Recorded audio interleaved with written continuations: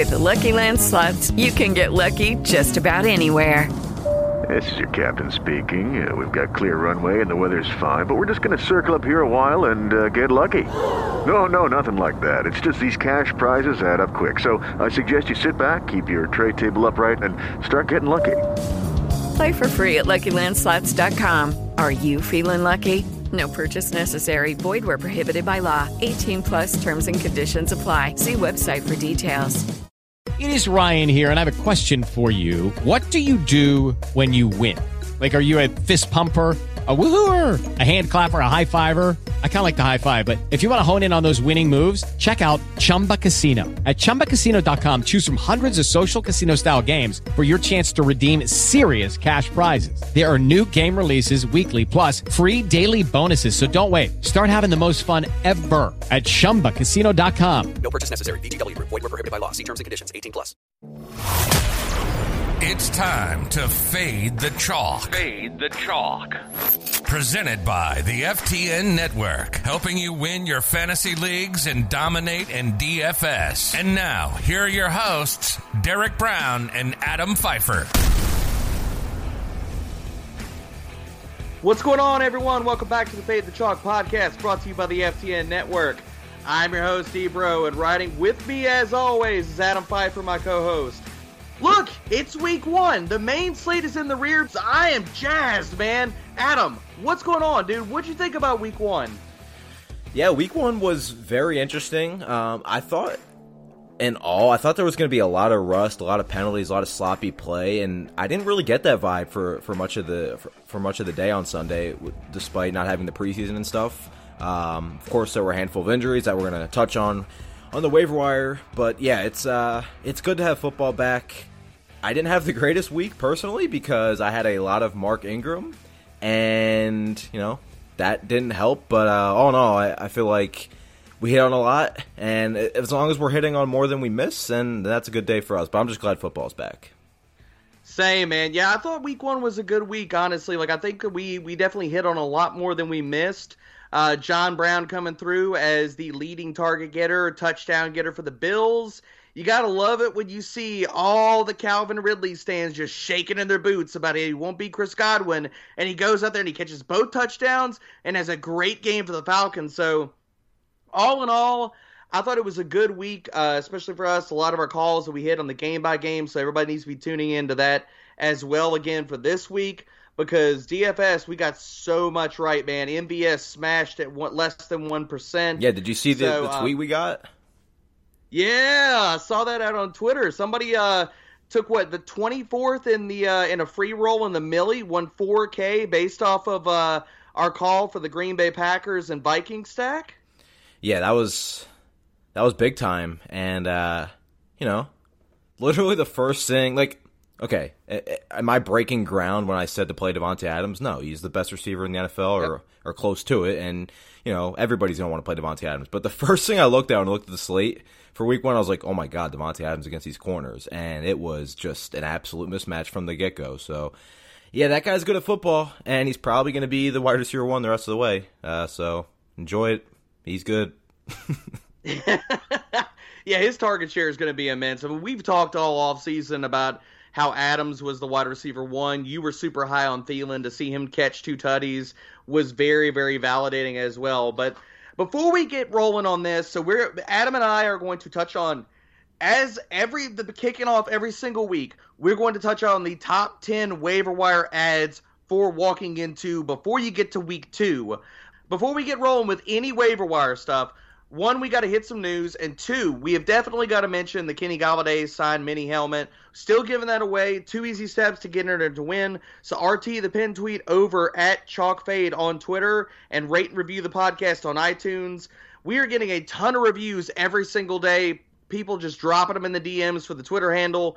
So once we get to 100, we're going to give this bad boy away. So follow the Twitter handle. Get ready, get entered to win this because it is beautiful. I have it in my possession, and I'm ready to send it out as soon as we hit 100. So, Adam, what do we have here for news before we get to waivers? Yeah, there was obviously a handful of injuries, and we got news. It's actually a good thing we didn't do the podcast, an hour ago because we'd be behind the 8 ball. But We have some news, man. I mean, we saw Marlon Mack, obviously. That was the first kind of big,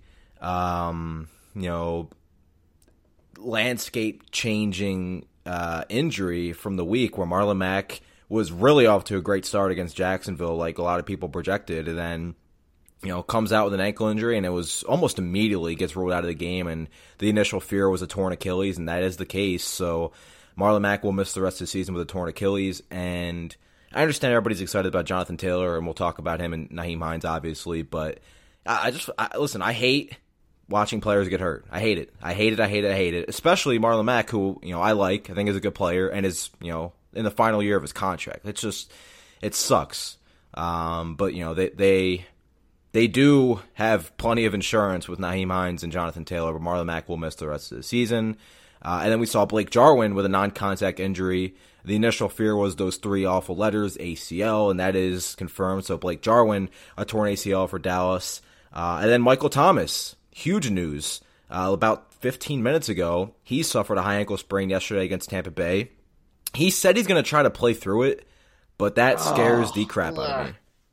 Yeah, I honestly, because he is the centerpiece of their passing offense, and I know they have a lot of other good weapons for New Orleans, but I really hope that they sit him down and let him kind of get right, because high ankle sprains, it's different. They can linger a little bit longer, affect his production and such, and Alvin Kamara, He dealt with multiple things, but one of them was the ankle sprain, and he said, if you looked at his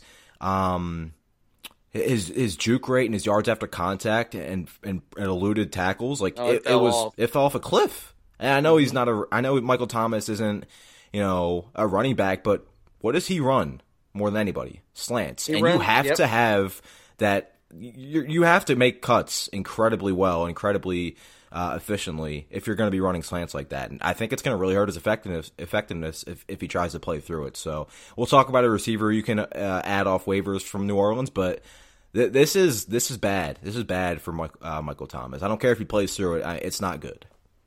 No, I agree. I mean, that he's still going to see the volume and stuff like that, but his effectiveness definitely has to be called into question.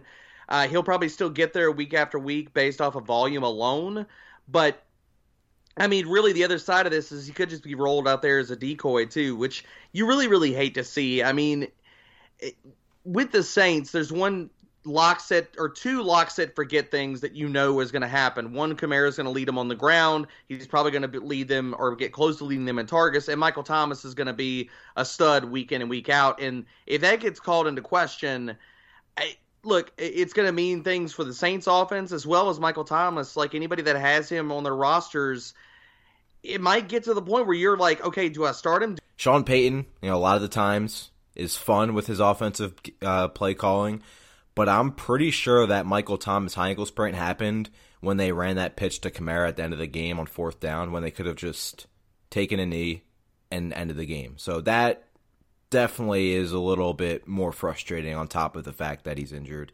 because it wasn't really necessary. So yeah, we'll talk about it, but I'm definitely worried if he tries to play through this, for sure. And then Blake Jarwin, I mean, really popular breakout candidate at tight end, non-contact injury, and now Dallas has Dalton Schultz is their starting tight end now. They could easily, bring in somebody. Maybe they bring in Delaney Walker, who maybe wants to still play or something like that. So that's something to keep an eye on. But that's not great either. It's just.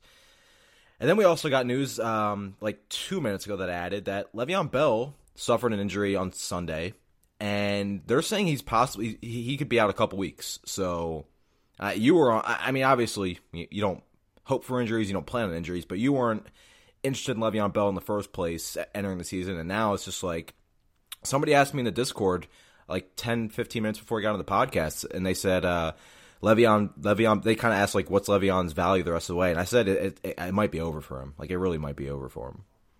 Yeah, I mean, Le'Veon, we were firmly telling you to stay away from him just in general in drafts and stuff. I mean, the situation was worrisome enough, but now you can't feel good about ever starting him. So, I mean, hamstring injuries are no joke. I mean, even if he claims that he is going to try to play through it or how we see this play out, I mean, Le'Veon Bell is it's going to be really, really difficult to start him week in and week out until we get any kind of semblance of full health. But I'm with you on Jarwin. I think they could sign somebody. I honestly think that they possibly don't, though, Adam. Like, I think they still that have with the plenty of guys.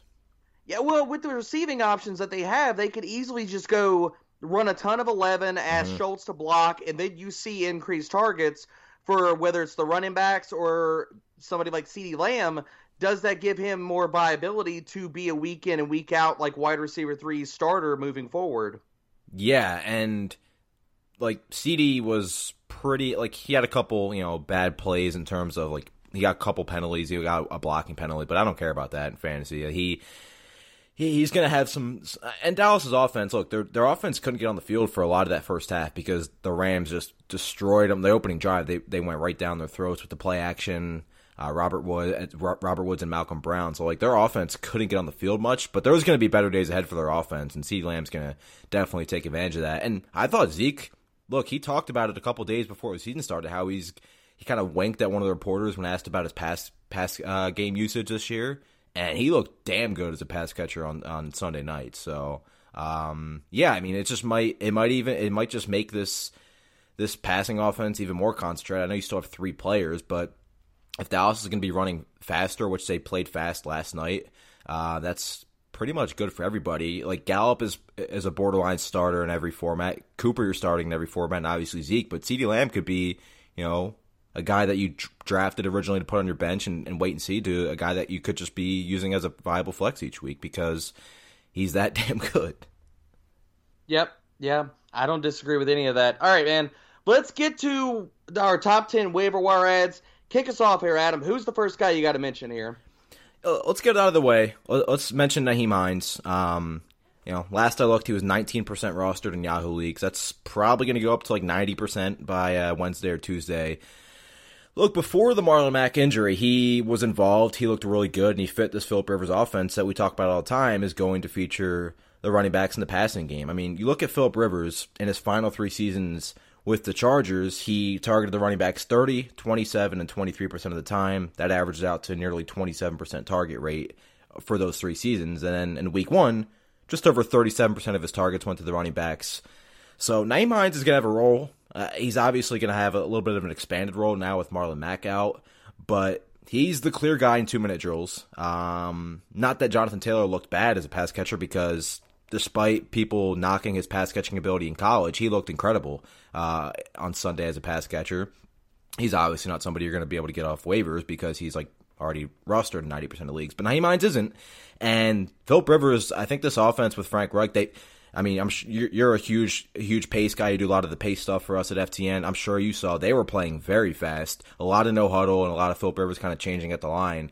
And that's going to be good for this offense, and it's going to be good for Nyheim Hines. So I think he and Malcolm Brown, we'll talk about, are probably the 2 guys you go to grab off waivers at running back before anybody else.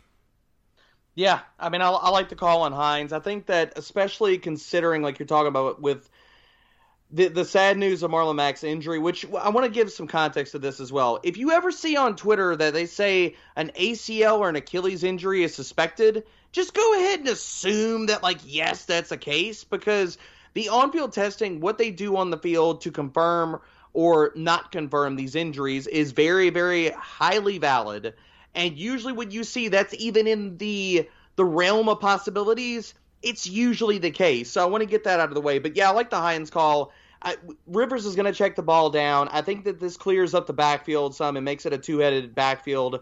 So let me ask you this, because I thought about this when writing the stock report article, which is up at FTN right now.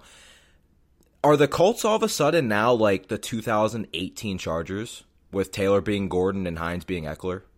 Maybe not to that extent, but you can draw really similar comparisons between the two. The only difference is you could make I'm interested to see how high Jonathan Taylor is for you now, because I mean, you could make the case top 10 pretty easily. Yeah, I don't disagree. I think that Jonathan Taylor's an RB1 moving forward. I think that I have not been a massive Nyheim Hines believer previously, And, I mean, we saw him have a really good game here, but also, even when he was given some touches on the ground, he only ran for 4 yards per carry. I know that's not the greatest stat in the world, but Hines, if you want to look at it like that, I don't disagree as far as usage-wise. I just don't think that Hines is anywhere close to the same type of productive or elusive player that Eckler is. Yeah, I strictly meant in terms of, like, roles. Could you put him in as in PPR leagues as a flex and stuff and feel okay about it weekly, considering if we see this usage moving forward? Yeah, sure. I mean, I'm fine with that. He's an every week flex option in like 12-team PPR leagues for sure. And the snaps were, I believe, 21-20 in favor of Taylor in the second half. But that game got weird. I mean, it was back and forth, then the Colts blew a lead in the fourth, and then all of a sudden they were playing in the 2-minute drill, so Taylor was on the field. That's not going to change, I don't think, but the Colts are going to be, an average to above average team. I know they lost to Jacksonville, but I still think this team is going to be like an 8-win team, and that's going to put them in situations where Jonathan Taylor is going to get 20 carries. So I think both these Colts running backs are guys you can start most weeks pretty comfortably. And so moving over, a perfect transition here to talk about former Chargers backfield. Talk about your guy. Talk about your guy, man. Backfield, baby. Joshua Kelly. I have talked about him on previous episodes, and what did we see happen in week 1? He went out and proved everything right, man. Took him one game to sit here and cement himself as the number 2 in this backfield. He got both of the carries inside the 5. As tilting as I was playing Eckler in DFS, I was also pantsless after watching Joshua Kelly run into the end zone. 36% rushing share on the ground. And now, you talked about it before we turned on the mics. Anthony Lynn was super effusive about Joshua Kelly, said that, like, if we didn't have him, we were going to win this game after week 1. I think it tells you everything you need to know. This team loves Joshua Kelly. He is going to have a role in this backfield. If you go all the way back to our Bold Calls episode, I told you that this could be a backfield that could support 2 top 24 running backs this year. That's still definitively true. If Tyrod can get his act together and get this offense moving, and they can get more times in the red zone and scoring opportunities, that can happen, man. And if you look at the schedule, oh my God, they play Kansas City and the Panthers the next 2 weeks.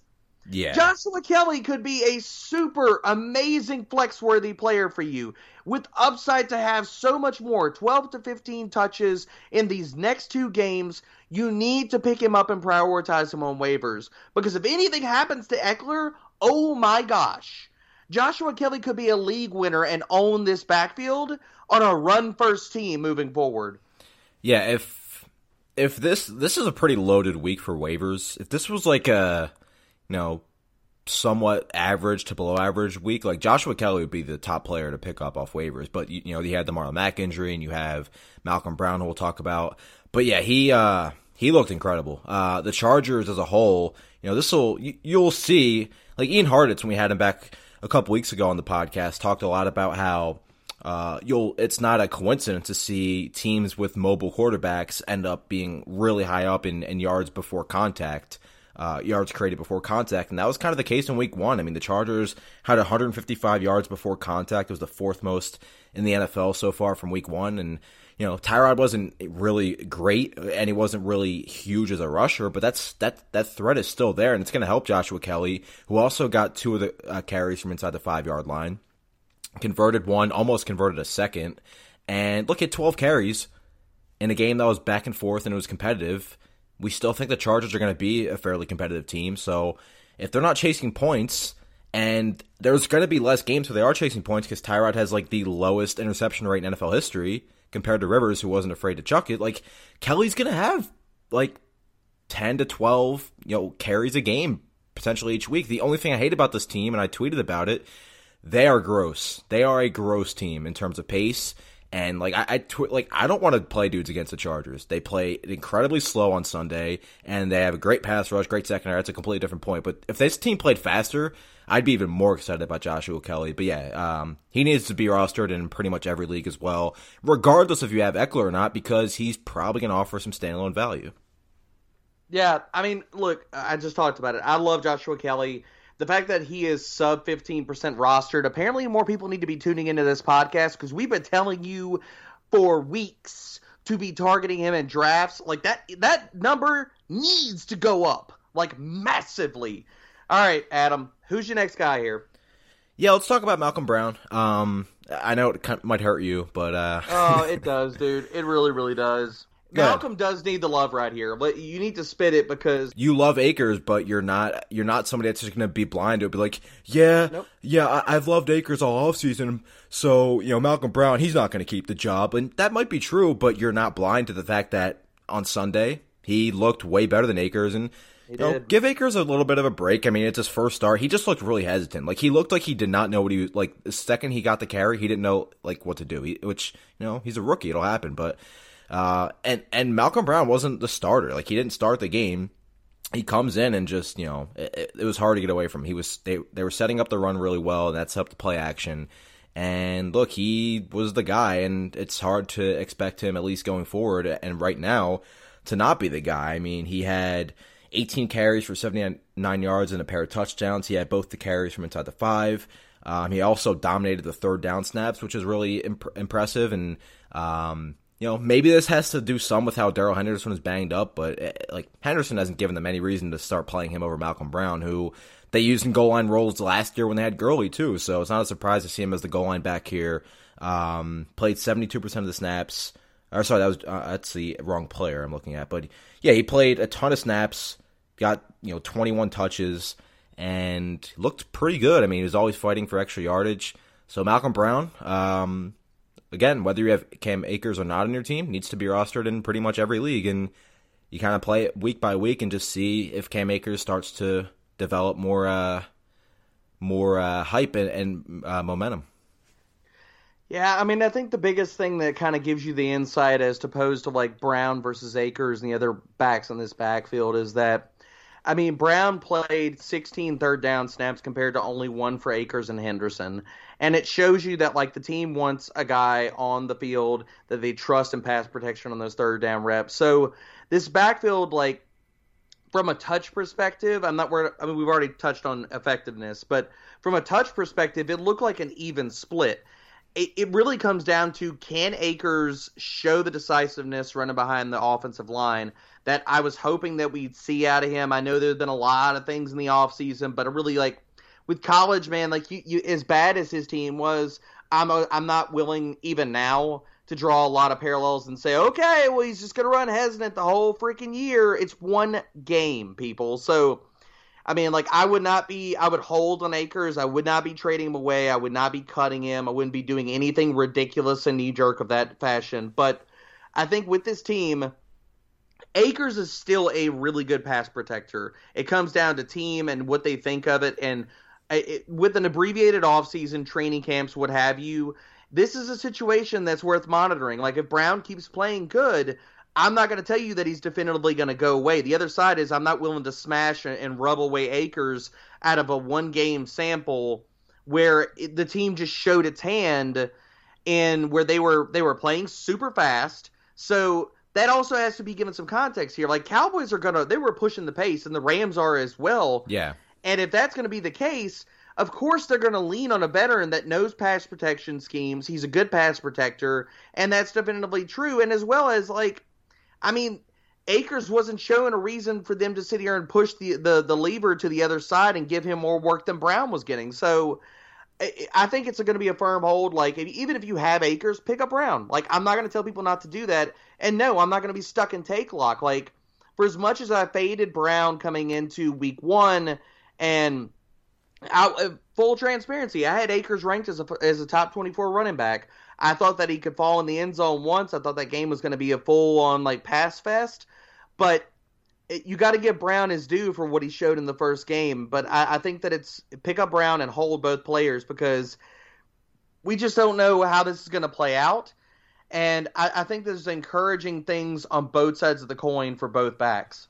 And I thought the Rams' offensive line played really well on Sunday night, too. It was one game against Dallas, who were missing Leighton Vander Esch for the majority of the game, but they looked a lot better, especially Andrew Whitworth. So definitely something to keep an eye on as well. But, I got a question about, during the game, they were like, somebody asked me if they should drop Cam Akers. I was like, no. God, don't do that. No, there's no way. That is such knee-jerk, man. Like, there's no way that you need to be doing that.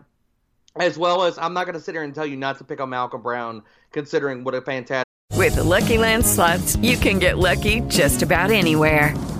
This is your captain speaking. We've got clear runway and the weather's fine, but we're just going to circle up here a while and get lucky. No, nothing like that. It's just these cash prizes add up quick. So I suggest you sit back, keep your tray table upright, and start getting lucky. Play for free at LuckyLandSlots.com. Are you feeling lucky? No purchase necessary. Void where prohibited by law. 18+ terms and conditions apply. See website for details.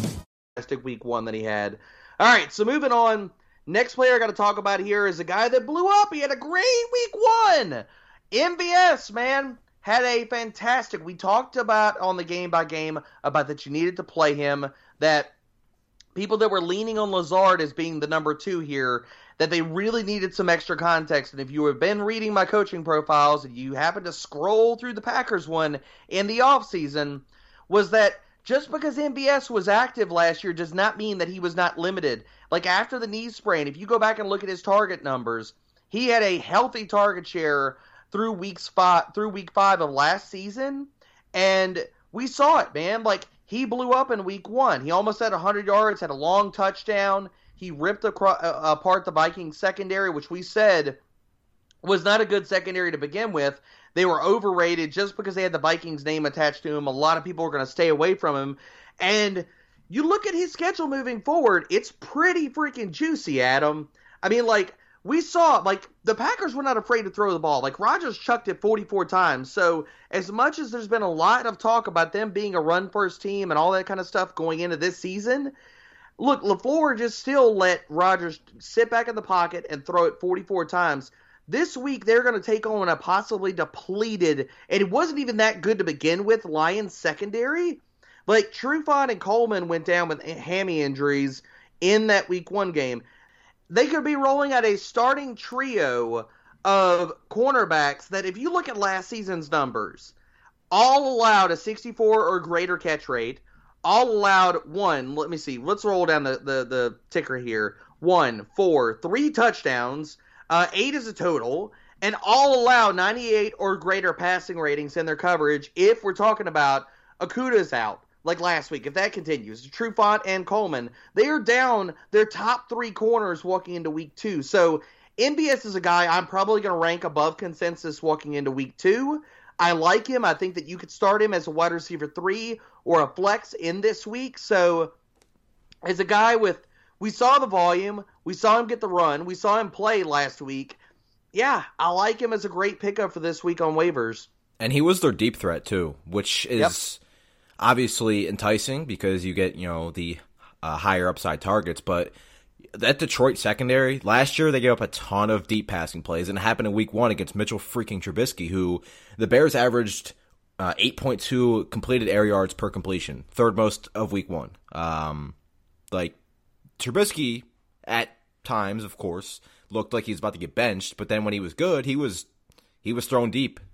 He can throw deep on Detroit, and I think Aaron Rodgers is better than Mitchell Trubisky. I'll have to double-check the numbers, carry the one, but I think he's better than Mitchell Trubisky. So, yeah. Make sure you work the short end, Matt. Get your TI-82 out, and make sure you hit the square button on that one. Dude, I thought he was getting benched at one point. Very, very, very, very close. And then I wouldn't rule it out, man. Like, I wouldn't rule it out. I tweeted before the game. I was like, Anthony Miller is going for 100 touchdown. And like halftime, I got like 6 tweets. This didn't age well, and he finished with 74 touchdown. So get off my back. Yeah, exactly. I mean, look, I had him in DFS lineup, so when I saw somebody on Twitter, I think it was actually you. You said, "Oh my gosh, Anthony Miller." And it was a great. Now, we're going completely off topic, but Miller's snaps were a little concerning, but it was more of a week 1 thing for us, and it definitely paid off. So, Oh, absolutely. All right, man. Who's the next guy you got to get in there? One of my 10, I would say. Just my guys from the offseason. Gardner Minshew, man. Look, is he going to go 19 of 20 with 3 touchdowns again? Probably not. But we talked about the appeal with Gardner Minshew, and the weird thing is he had a really good fantasy game in the way I did not expect it to happen against the Colts. He had 1 incompletion. He only threw 20 passing attempts. Like, never thought that was going to be the case. And, he ran 5 times for 19 yards. He's going to continue to scramble, which is great. But, look, Jacksonville played well. They got a win. This is still going to be a bottom 5 team, I would expect, in the NFL. So there's going to be plenty of 45 passing attempt games coming from Gardner Minshew, who's just 26% rostered on Yahoo. And look at his matchups coming up. He's got Tennessee this week, which is, about a league average matchup. It's nothing crazy. It's nothing terrifying. But then he's got Miami, Cincinnati, Houston, Detroit before a bye. Some really good matchups there. We'll talk about another player from his team that's really given this offense another dimension. DJ Chark, he didn't have to do much because they only threw the ball 20 times, but he's still a really good player. Look, there's going to be a lot of weeks where Gardner Minshew is going to be like a top 15 play for me. Especially in these matchups, Miami, Cincinnati, Houston, Detroit. Some really good spots for Minshew. He had a really efficient game. And look, Trevor Lawrence might not be a Jacksonville Jaguar after all. Just saying. Like, Gardner Minshew's good. Like, he's legitimately good. Like, he's not... He played really well. Dude, like, Minshew played pretty good last year, too. And, look... I think Gardner Minshew is a very solid quarterback. I think he's legitimately like hashtag kind of good. He's not great, but yeah, he's dope. And look, he's going to be, like I said, he's going to be a top 15 play for me in a lot of these games, and he's under 30% rostered in Yahoo right now. Well, and Minshew was amongst the top 5 quarterbacks and most pressured in week 1. So that also needs to get added in here. Like, he played immensely well. Like, I watched every single minute of that game because I had a lot of Jaguars going and a lot of DJ Chark love, and I was immensely impressed with what we saw to the Jaguars week 1. Like, you saw a team that was hungry, they played well, Minshew was extremely composed in the pocket. I think that he could have gotten the ball rid of, like, maybe a few times a little bit earlier, but it's week 1, man. Yeah. I was extremely impressed with what I saw. But before I get my next guy in here, I want you to stay in Jacksonville and tell me about the other guy, man. Like, because, we got to talk about it, man. Yo, Viska's so good. He's so good. Oh, God, is he? 12% rostered in Yahoo right now. Had 2 carries. I think he's going to, I think he's going to get 2-3 carries every week. I know James Robinson by the way, James Robinson is not going to be on this list. He needs to be rostered in 100% of leagues. Just get that out of the way. We'll just add the hat trick for the Jaguars. But, he needs to be rostered in every league. But Viska, got the 2 carries. D.D. Westbrook was a healthy scratch, and he was already the wide receiver 5 on the depth chart after camp. So that just told you everything you need to know about how they feel about Laviska Shenault in practice. Adam, we talked about that. We said in the offseason that D.D. was going to have to die for Viska to live, and we saw it happened. It happened in week 1. Yeah, and look, he had 4 targets, which, again, people that view targets, targets are obviously immensely important, but you also have to look at the context. Laviska Shenault had 4 targets. That is a low number. The Jacksonville Jaguars threw the ball 20 times. So, 4 targets on 20 pass attempts, not bad. And again, this team is going to have plenty of 45 pass attempt games. Laviska had the touchdown where he looked really good, made a play after the catch and just looked like a running back like we talked about. He's just a huge, huge athlete when he gets the ball in his hands. And I think they're going to just figure out ways to get him 7 touches a game. Whether it's 3 catches and 4 runs or 4 catches and 3 runs, they're going to do that. And I just think he's really good. And outside of DJ Chark, this is a really open passing offense that, they don't have anything really consistent at tight end. D.D. Westbrook's not a thing anymore. Chris Conley's talented, but, Laviska can easily pass him. And as I said all offseason, he's probably going to be the number 2 pass catcher on this offense. So, dude, Jacksonville's, becoming my favorite team in the league for fantasy all of a sudden just because they're fun. They have a lot of dudes that are fun to root for. And their defense, I think Josh Allen left this game with cramps. I don't know if he returned. Doesn't sound like a serious injury, but they just keep losing guys on defense too. So that's going to help the passing options in this offense. Well, for offensive production, you hate to see the injuries, but you love to see it for offensive production and the passing rate. So apparently staying on the entirety of that, we apparently need more subscribers for this podcast. We need more listeners because apparently not enough people are listening to the advice here, and they really, really should be. Paris Campbell, to the detriment of every fantasy GM not listening to this podcast, is only rostered in 22% of Yahoo leagues, and oh my gosh, it's egregious. Paris Campbell went and showed out in week 1, and if people want to talk to me about taking a victory lap, I tried to tell you all off season. I tried, man. I so tried. 19.5 target share percentage in week 1. He led the team in targets, receptions, receiving yards. He showed out, dude. And this is not a team that's going to shy away from the run, away from the pass. Talked about it all offseason. Still, what else does Paris have to do to get into people's good graces? He is going to fight for the lead in targets on this team. Him and T.Y., week 1, tied. They're not afraid to let Phillip Rivers sit back there and throw the ball. Frank Reich showed you that this week. So for all of the horrible offseason narratives about the Colts are not going to throw the ball, they're going to run the ball, they're going to run the ball, that was crap to begin with. It's crap then, it's crap now. You need to roster Paris Campbell and do it now. His schedule right now looks beautiful, Adam.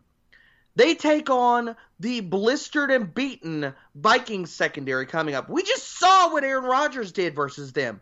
What do you think Paris Campbell is going to do? I know Mike Hughes is their best corner in the slot. He could still see time outside because Michael Pittman, for everybody's offseason love and hype, really wasn't a thing in this game. It was Hilton and it was Campbell, and they are going to lead the team in targets. I've said it, man. Pittman is going to struggle at the gate. I'm not going to tell you that he's not a good player, that you don't need to sit there and have him in Dynasty, but in redraft, he was going to be a guy that was going to struggle because of the role that he was going to play as the X receiver and asked to win outside. Paris is a speedster playing out of the slot. They get the Vikings, then they get the Jets and the Bears. These are all easily beatable secondaries. If you are not grabbing Paris Campbell and he is not one of the top 3 waiver priorities for you, especially if you need help at wide receiver, like I legit don't know what to tell you at this point. Like you just need to fold your league, delete the app, stop playing. Because if you don't like Paris Campbell at this point, just stop because you're going to lose. Yeah, I mean, Michael Thomas hurt, Devontae Parker's hurt. There's 2 guys right there that you might need to find a player on waivers that can fill the void at receiver, and Paris Campbell clearly looked the part on Sunday, and I don't think that's changing. I really don't. They hyped him up all offseason about how he looks like the player they drafted a couple years ago, and at the end of the day, man, you just can't teach his speed. Dude, it's great. And you saw him, he had some really eye-popping plays. Like, he had one where Phillip Rivers just floated it over towards the sideline, and he made a great catch. Like, totally just showed out as the playmaker. Like, all of the hype for last year for Paris Campbell, people need to re-buy into that for this year, because it's there, dude. I think he is going to just have a great season. If anybody's talking about just the supposedly come from nowhere candidate to be like DJ Chark and be like a top 20 wide receiver that apparently people didn't see coming, although we've been telling you about him all off season, it's going to be Paris Campbell. All right, so I can sit here and talk about Paris Campbell for the next 45 minutes and not even bat an eye. Adam, who's your next guy? Yeah, let's go to another receiver. Traquan Smith, 1% rostered in Yahoo right now. That's sure to change. But he played more than Emmanuel Sanders on Sunday. I know Sanders got the touchdown, but he was out there more than Sanders. Now you have the Michael Thomas high ankle sprain. He expects to play through it, but we've already talked about our concerns about that. And here's the thing. This is especially if you have Michael Thomas on your team, because the Saints don't play till Monday night. He's going to be questionable all week. If you really don't want to have a situation where you have Michael Thomas on your bench in case he does play, what you do is you pick up Tre'Quan Smith, you put him on your bench, and you wait it out for Monday night. And if Thomas is active, you play Thomas and hope the ankle isn't too big of an issue. And if he gets ruled out, you plug in Tre'Quan Smith, who's obviously not going to be, a top 25 receiver or anything, but you'll feel pretty good about his role as the number one, maybe number two, not pass catcher on the team, but wide receiver on the team. If Michael Thomas does get ruled out and the matchup is solid against a Raiders team that does allow a lot of deep passing plays, and we saw it with Robbie Anderson in week 1. Yeah, I like the call. I definitely like the call, especially noting that Tre'Quan Smith, he'll probably play out of the slot, I would be guessing, but we'll see what that happens if Thomas would be out. I mean, Tre'Quan Smith has been a guy I've talked about him out on Twitter. It has not been a question of talent and efficiency and effectiveness when he has been targeted, because when he's gotten the opportunities, he's been a really, really good player. It just comes down to him getting the volume. So could this be something like if Thomas sees some time missed, Tre'Quan Smith to sit here and grab the opportunity, just bull by the horns and run with it as a breakout year? I mean, it's in the range of possibilities, Adam. Yeah, and that's the huge thing, is because over the past couple of years, the wide receiver 2s and 3s on the Saints just have not been getting targets because it's been all Michael Thomas and all Alvin Kamara. But if Thomas is going to miss some time, Tre'Quan Smith is going to get thrust into a more consistent role, and that's I think if Michael Thomas is on your fantasy team, you have to pick up Tre'Quan Smith, because I would feel better. Henry Ruggs probably isn't out there in too many leagues. Bryan Edwards is, but I'd feel better about, if you're going to Monday night, I'd feel better about playing Tre'Quan Smith with no Michael Thomas than playing Bryan Edwards on the Raiders. So yeah, if Michael Thomas is on your team, you have to go get Tre'Quan Smith, especially given the fact that they don't play till Monday night.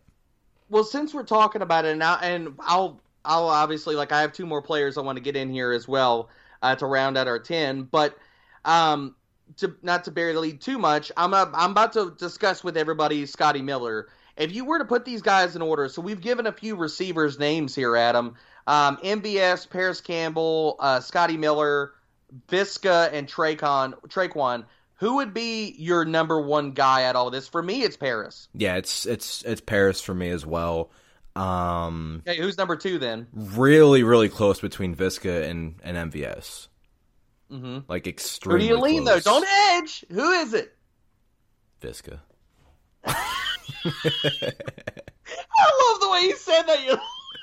It's almost just a verbal mic drop. Bruh, you know who this is? Come on. It is close, though. No, it's really close. I can make you a case for both of them. Absolutely. Honestly, if it's the guy, I'm going to lean on the talent a little bit more, and a team that I think we could see throwing the ball consistently week after week, I'll lean Viska too. But man, MVS is so close right there. I mean, it's 2B for me, but yeah, I agree with you. I'm with Viska. All right, last 2 guys we got to get in here. So Scotty Miller, he went and had himself a really solid game. 16% target share, only behind Godwin in targets in week 1. Mike Evans he looked pretty healthy considering all the pregame reports. I don't think he was limited at all. No, I don't think that he had a bad game at all either. I mean, he had to go up with Marshawn Lattimore, which is always a tough draw for any wide receiver. But he scored the touchdown, and he also had a 45-yard catch that he would have had, but Marcus Williams had to interfere with him because he got beat. Oh, so he was going for another touch. Yeah, so he smacked him in the face and completely interfered with him and probably saved a potential touchdown. So that would have made his day a lot better. But if you're worried about Mike Evans, I feel good about him after that game because he wasn't limited. He didn't suffer a setback, and he always struggles against Marshawn Lattimore and the Saints. Who cares? He's got the Panthers next week. Yeah, I agree. Talking about the Panthers, they have a terrible secondary. I think they can get roasted. I'm not worried about them as fast as Dante Jackson is. If we're talking about speed for speed, Scotty Miller is just as fast. And I think that he is interesting from a pickup perspective because as good as Evans looked, we can't rule out that like we had these midweek and practice reports and injury concerns. Didn't Godwin get hurt at the end of the game too? He landed on his head. He landed face first. I haven't seen it on the injury report, so I don't think it's anything too crazy, but I did see Chris Godwin come off the field at the end of that game. I mean, I think that it's worth knowing that you need to consider Miller. Now, we're talking about prioritizing and stuff like that. Every other wide receiver that we mentioned to this point, I would be picking them up over Miller. Agreed. You know, and that's, I mean, I think we're in agreement there, right, Adam? Yeah, I agree. Yeah, but I mean, I think Scotty Miller on a team we know is going to definitively throw the ball. He had a healthy target share, even with we're talking about with Mike Evans looking like a full go. If anything happened to Evans or Godwin, he is going to be in that wide receiver 3 category weekly for you. So he's a guy that we got to mention here, especially on a team that you got deep benches, because you just never know walking into week 2 what the injury reports are going to look like. Yep. And so for the tight end position, we got to at least discuss, and I know I've talked about him. I've thrown possibly a little bit of shade on this podcast about talking about a 29-year-old breakout tight end, but Logan Thomas is only rostered in 1% of Yahoo leagues. He played 52 of possible 70 snaps yesterday and garnered 8 targets, man, like over a 25% target share. So we're talking about adjusting and not being held in take lock. If you're hurting at the tight end position, like if you did have somebody like Blake Jarwin on your team, Logan Thomas is a name that you need to keep in the back of your mind and you need to prioritize on waivers because we've seen players have like these near 30-year-old breakout seasons, a la Gary Barnidge, and be on bad teams, garner a ton of targets. Barnidge had a late breakout. We saw Darren Waller do it. Logan Thomas has the athletic ability. If he gets the targets, I'm not going to tell you indefinitively, like, if he gets volume, can that not happen and he walk into a top 12 season? So he's a guy, if you got the room, if you're hurting at tight end, if you look at his schedule walking through, so they have the Cardinals, then they take on some tough matchups with the Browns and Ravens, who were top 10 against tight ends last season. But then some pretty favorable matchups in some games that could project to be a little bit higher scoring. They take on the Rams and then the Giants, who were 21st and 20th against tight ends last year. So for a team we've been preaching to you that's going to run more plays, more passing volume than last year, look, they're going to struggle for pass catchers outside of Antonio Gibson and McLaurin. They got to have another guy to catch passes. And I get Steven Sims has got some love, but Logan Thomas got the targets last week. He's a guy that needs to be picked up, man. I don't know. What are your thoughts on Thomas? I have a question for you. Okay. Logan Thomas, like you said, 1% roster, so he's widely out there. Today, are you dropping Rob Gronkowski for Logan Thomas? Because I think I am. Dude, Gronk is probably like 6 in the pecking order right now. Like, O.J. Howard played as like a lot on Sunday. So did Gronk did too. Yeah. He played 8% of the snaps, right? Yeah, but I will say though, I watched, and for anybody that is not aware, I am a huge Saints fan, undying homer. I drop all of that whenever it comes down to analysis for this podcast, but I watched every single second of that game. And I will definitely agree with you. Gronk looked like he was lumbering when he caught the ball. So yeah, for Logan as crazy Thomas. as it sounds, the upside play is Logan Thomas here because whether you want to talk about volume, you want to talk about snaps, you want to talk about all these different things, as insane as that sounds, that people are probably going to be in my mentions and DMs after this show comes out. Yeah, I'm with you. I think Logan Thomas over Gronk is probably the call. Yeah. And one more thing before we get out of here, he didn't make the cut for this because he's rostered in too many leagues already, but he's not 100% rostered, and he plays tight end. If he's out there, go get Dallas Goedert. They run a ton of 12. His target share is definitively there. Like, he is going to be penciled in for 5+ targets a week. All right, so everybody, you need to be subscribed to this podcast. Adam and I got 2 more episodes this week. We will be back later this week. Tell you our trade 4 players. So we're going to give you 4 guys that you need to get on or off your teams before week 2 kicks off. As well as the fantastic money-making DFS game-by-game breakdown that we're going to give you before the week closes and to walk into the weekend. Get subscribed to the podcast. For Fade the Chalk, we are out. Thanks for tuning in to this episode of Fade the Chalk with Derek and Adam. Make sure to follow your hosts and the podcast on Twitter at DBRO_FFB, at AP Pfeiffer 24, and at Chalk Fade. Smash that subscribe button so you don't miss an episode.